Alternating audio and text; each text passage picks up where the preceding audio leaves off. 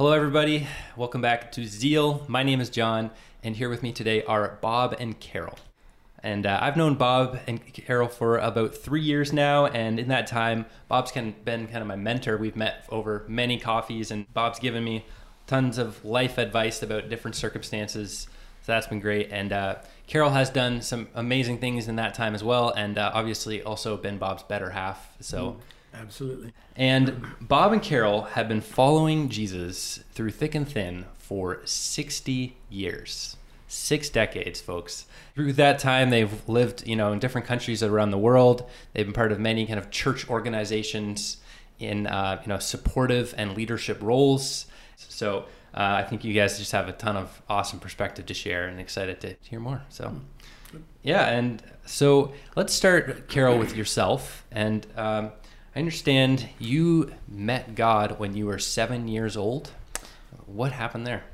All right. My grandparents took me to church at a very early age. I can remember maybe 3 or 4 or 5 being in church with them. My parents only attended church, maybe Christmas, Easter, any special occasion. And one day I was walking up Woodbine Avenue in Toronto, and God spoke to me. I was only 7, but God spoke to me and told me he was real and he would look after me. And when I heard that voice, so to speak, I went immediately into the church because I was across the road from the church because there was a service going on. And I can remember exactly the place where I sat in the church and listened to the church service alone as a 7-year-old. And God was very real to me. And how did you keep getting to know God from there? Well, we moved in with my grandparents, and we went to All Saints Anglican Church at Sherbourne and Dundas Street in Toronto. And in that church, there was a deaconess who took an interest in me. And she started praying for me. As a matter of fact, I got a letter from her when she was 97 years of age, and she said, "I'm still praying for you." And it was through her that I really started my growth. However, I became a really active Christian when I went to high school. When I was in grade 10, I joined the Interschool Christian Fellowship and went to their meetings. There were 7 people going to the meetings at the time. I thought I would never join that fellowship because all the people in it seemed to be a little bit weird for me. I was involved in everything in the school, particularly sports. And there were no sporty people in that organization. However, I turned around in a class and asked a friend, who became my lifelong friend, if she'd like to go with me. So we went. And through that group, we would meet every morning at 7:30 and pray. So prayer became a really important thing to me. That group grew from 7 to 70 during the time I was in high school. And I think it was because a group of us who have remained friends for so many years met in the morning to pray. And then from there, you were a pretty committed member of a church, following high school and into the adult years in Toronto?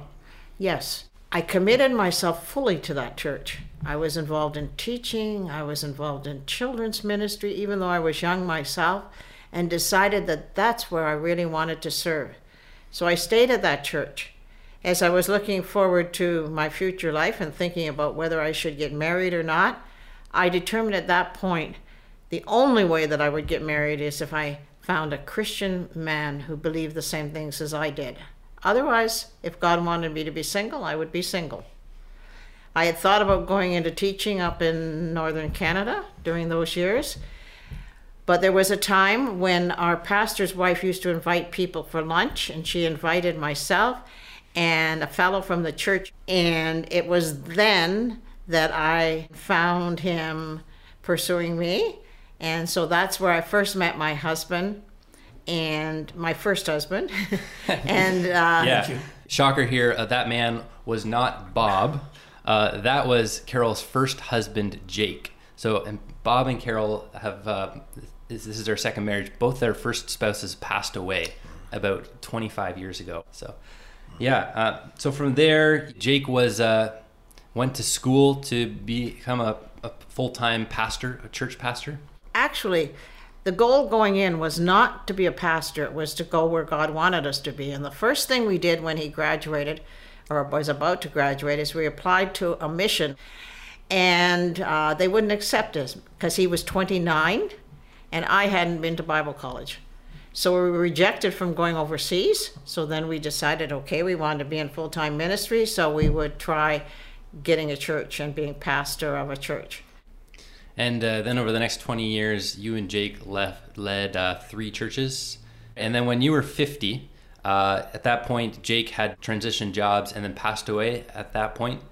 And what happened around that time? That's quite a story. It was through a very close friend that he was put in touch with the Toronto Jewish Mission and told that they would like him to come to be director. That summer we went to visit his brother in Winnipeg, and we had a great time, the 4 of us together without any children. We came back, and in October he was having a pain in his side, and he went to the doctor, and to make a long story short, he had liver cancer. So it was very quickly that he did die, just 3 months after the diagnosis. What was life like after Jake passed away? And what did it take to adjust to following that? People say when you lose your spouse, you lose half of yourself. You don't lose half of yourself, you lose 7/8 of yourself, because our ministry was together. So when he passed away, the ministry that we did together was gone. It was difficult for me to find out where I fit in and what I should be doing. And during that time, I had really close friends who helped me, but no one, not one of my friends, had been through what I was going through, so no one really knew how to help me. People would say things to you. They think they're saying the right things, but they don't always say the right things when you lose a spouse. I was fortunate in the fact that I had a job because my children were leaving home, so I was alone. And if I hadn't had the job, I think I would have sunk into deep depression, because having a job to go out to every day and with working with children was a thing that kept me going at that time. How was it emotionally? You put one foot in front of the other and you just keep going because you know God's looking after you. You don't know how, but you just keep on. And then after I had been a widow for 5 years, then my life changed. Yep. And we'll get to that. That's where this guy got into the picture. Man, you haven't talked too much yet. No. But this has been gold. Thank you so much for this, Carol. Now let's circle back to Bob's life, and I'll just get us up to speed through the first couple of years. So Bob, you were born in Nigeria, and you lived there till the age of 11, and were in and out of boarding schools in Nigeria. And Bob then moved to Canada and continued going to high school in boarding schools. Then, so you were in university, and how did you meet God there? I had a heart for God, but the one thing I knew I didn't want to be was a missionary. I'd seen it from the inside out. I grew up in a missionary context, in missionary family, and I knew that was not for me. When I got to my 3rd year university, and again I was relating to InterVarsity on campus and really good people, and I came to the realization that if I wanted to be a follower of Jesus Christ, I had to be a missionary. I had no choice. You're a follower of Jesus Christ, you follow him into the world. And so I decided that I would give in, and my 3rd year university, I accepted Christ and all that meant. Accept his lordship over my life, his sovereignty, and the next year I flunked out of university. Put those two together and you start to try to figure out, what is God doing, or what are you doing? And so it was a very formative time in my life, but I sorted it out, transferred to another university, and I changed from a triple major, maths, physics, and chemistry, to a double major of English and history, and passed. Yeah, let's just for the record here, Bob was going to school to be an astronaut. Is that right? Well, that was what the Canadian government was hoping. Right, and it was like a very competitive program where... Yeah, you had to have an A average to get into the program, and every year the bottom 25% were removed. Didn't matter what your marks were. So I actually had a B average until the 3rd year, And they didn't just tell you you could no longer stay in the program. They wrote on your transcript that you have been expelled from the Faculty of Arts and Science. So I couldn't get into any other universities. Fortunately, when you can't pass university, you go to Bible school, right? So I transferred to Bible school, and I attended Western University at night, completed my BA at night and summers, and then completed a Bachelor of Theology degree at London College of Bible and Missions. So. All right, so you had graduated from university, you had become a teacher, and at that point you married your first wife, Patricia? I did. Actually, I married her before I graduated from Bible college. So you and Patricia, also known as Petey, you had moved to India and then spent time in Pakistan and Cyprus. And what were some experiences from those years? And where did you see God working? I saw God working, first of all, the day we arrived in India. It was a long flight. We were informed that our baggage had not arrived, but we were told, well, go to the center of town where the airline office was and you can get help there. So we went and landed up on the main streets of Delhi downtown at 4 a.m. with nowhere to go because the office was not open, no one to talk to. And the first way I saw God work, out of the blue, a man, I believe was an angel, walked up to us and said, "Can I help you?" And he not only showed us where to get some milk for the baby, he took me to a telephone exchange, showed me how to use an Indian telephone, which I had no clue about. We contacted people who then came to meet us. When I went to tip the man, he looked at me straight in the eye and he said, "I told you I was a Christian. Why are you paying me?" And he disappeared. I've never heard of him since, never seen him since. And it's my experience of God sending a messenger to us. And that helped us survive that beginning. But then other times too, at the school, you saw God work in wonderful ways. At one point, there was virtually a revival in the school. I was the disciplinarian in the school at that point, vice principal. And the whole place was transformed by kids coming to Christ. And I use the example of even the bathroom walls, which I used to constantly clean from graffiti, now said, "Jesus loves you. Come to Bible Club." You know, these kinds of messages. So the whole place was transformed, and it was clearly of God. No human agency could explain the wonderful things. Pakistan, we had experiences too, where God was just so good to us and helped us through troubled times. At one point, my wife was giving my 4-year-old a bath, middle of the afternoon. 2 armed men broke into the house and attacked my wife. She beat them off. It's hard to know how she could do that apart from God's strength. And when they went to hit her over the head with their revolver butts, they broke the gun. And when they went to fire at her later as she was running, the gun misfired. And she was rescued by the night watchman next door and suffered no ill effects, if you can believe it. We took her to hospital, had her head bandaged, she had 8 stitches, cuts from gun butt strikes. She slept well that night, and as far as we know, suffered no trauma after that. Wow. Miracle. You know, and it just so clearly got at work in a wonderful way. So. And then at a certain point, Bob, you and Petey came back to Canada and worked with the Canadian office of the organization you worked with. That's right. And what happened in those years? Yeah, Petey was teaching in the Toronto District School Board, and so my job was the Canadian director of this agency which had originally sent us out. And I was doing that for about 7 years when Petey started getting ill. She noticed a general weakness, and so we pursued that with the general practitioner who was helping us. And make a long story short, she was diagnosed as having multiple myeloma, cancer of the bone marrow. Well, she kept teaching, but she quoted that verse by David, "My bones cry out." She just felt pain all over. And we realized it was reaching a dangerous stage when she was walking some of her kids, elementary school kids, along the sidewalk, and she tripped on the edge of the sidewalk and broke 3 ribs.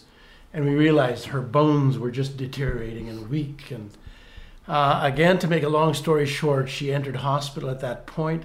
and was in palliative care for 6 months before she passed away. Well, I continued to give direction in the office, the Canadian office. And how old were you when PD passed away? Let me see. I was 54. She was 57. Okay. And what was that like for you? How did processing that go? It was the end of the world. I've written since that I think the loss of a spouse is worse even than a loss of siblings or parents or maybe even children. Because again, as Carol said earlier, the spouse is more than half of you. She was my memory. She was my social life. She was just so much to me. And the day she died, my world collapsed. It was very, very painful. I had cried out to the Lord to heal her.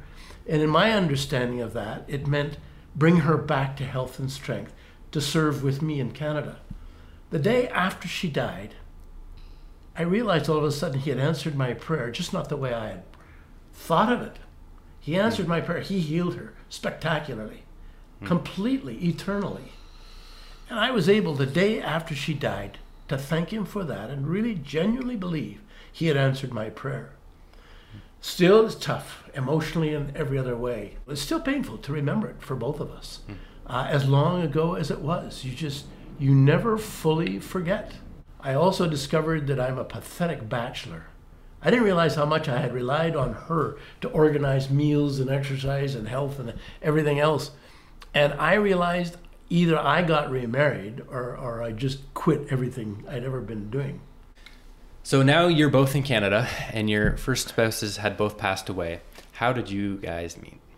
I had a friend, Bob's sister. She shared with me that Bob's wife died, and I went to the funeral because I knew Bob's wife from teaching. And so when I was at the funeral, I looked at Bob, who was standing in the back, and with no intentions of anything, I just looked at him, and I thought, that poor man, he has to go through everything that I went through. I feel so sorry for him. And I actually wept in the car on the way home because I felt it wasn't fair for people to go through what I had gone through. And so his sister finally said to me one night when we were walking, Bob is telling me the same things that you and I talked about. Would you talk to him? And I said, well, he said he's going away. He's going back to Cyprus in the summertime, but would you talk to him? I said, if you think it would be a help, I will talk to him. I didn't know Bob at all. And that was my first real interaction. Even though I knew who he was, I didn't know who he was as a person. All right, so Bob, you went back to Cyprus to kind of provide international leadership to the organization. You worked with InterServe. Right. And then I guess the magic started to happen. Bob and Carol ended up, got married, were working together in Cyprus and moved back to Canada together and worked with Ontario Bible College again, which was now at this point renamed Tyndale. And looking at your life overall, I would say one thing that stands out is that you guys have worked a lot with more established, long-standing organizations. That's probably something else, it's less common to think that way. Everyone's always talking about new things that are starting, new businesses and churches and stuff. And I'm curious about your perspective on that. Where did you see God working in those organizations that have been established and around for decades? It started with our joining the group we did. It's the oldest faith mission in the world, 165 years old. Started before any other agencies. And so they obviously had a commitment to the long term. And this has been typical of InterServe over the years. I think it is not just a commitment to age-old institutions. It's a commitment to stable institutions with creativity. That's absolutely critical. So you have a base of prayer and support and encouragement, but then you use your imagination, the creative gifts that God has built into all of us to start new things in collaboration with other people. And so we would enter so-called closed countries by joining with other agencies. We would approach the government and saying, here are the services we can offer. Can we work together in this country? And so that typified the way we operated. One of the things that I won't say that our agency pioneered, but certainly we're one of the early adopters, was so-called tent making, which is just the image taken from Acts 18, where Paul worked as a tent maker to support himself. Tent makers are people who either start their own business or they join an international organization which supports them. So they have a job, a professional job, and they evangelize and share Christ on the side. And what struck me, I made a list of the churches in the world that have been started by tent makers. So we're talking about Christian professionals, if you will, global kingdom professionals. And the church in Afghanistan, as weak as it is now, but was started by tent makers. The church in Bhutan, the church in Turkey, Saudi Arabia, Mongolia, and on and on. They were started by professionals who shared their faith in limited access countries, and the church was born. Wow. So you guys have followed Jesus for 60 years. Is that, Carol, even longer than that, I guess? Maybe more like 70. What would you have to say to anyone in their teens or their 20s on just how to follow God for decades and perspective to have earlier in life from your vantage point? This is really profound.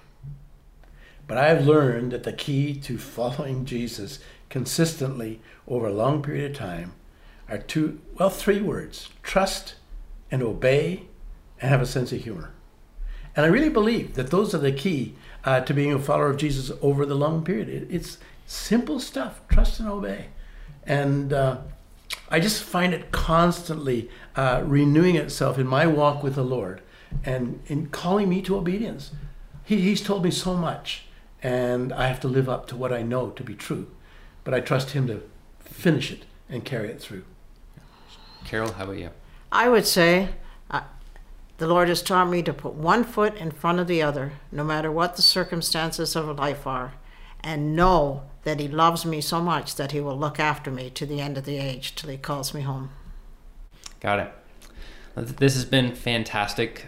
Thank you to both of you for your time. We're going to wrap it up. And as always, you can email ask@zealpodcast.org. And with any questions, maybe we'll have a chance to meet again and follow up on some of those of just That'd be fun. Bob and Carol's lives over the decades, any gaps that we missed or things like that. And you can follow ZEAL Podcast on Instagram and Facebook @ZEAL Podcast. Subscribe to the podcast on YouTube, the YouTube channel, iTunes, Google Play, those kinds of things. And I've said this before, but I think the way that you could respond that would be the most exciting would be if you would tell a friend or a few friends about this interview, maybe all watch it, and then just have a conversation about what you learned from Bob and Carol's story in their lives and what you could do in your own life kind of in response to that. So that would be amazing. We'd love to hear stories about your takeaways on that side too. And yeah, thanks for following along, and see y'all again next time. Thank you.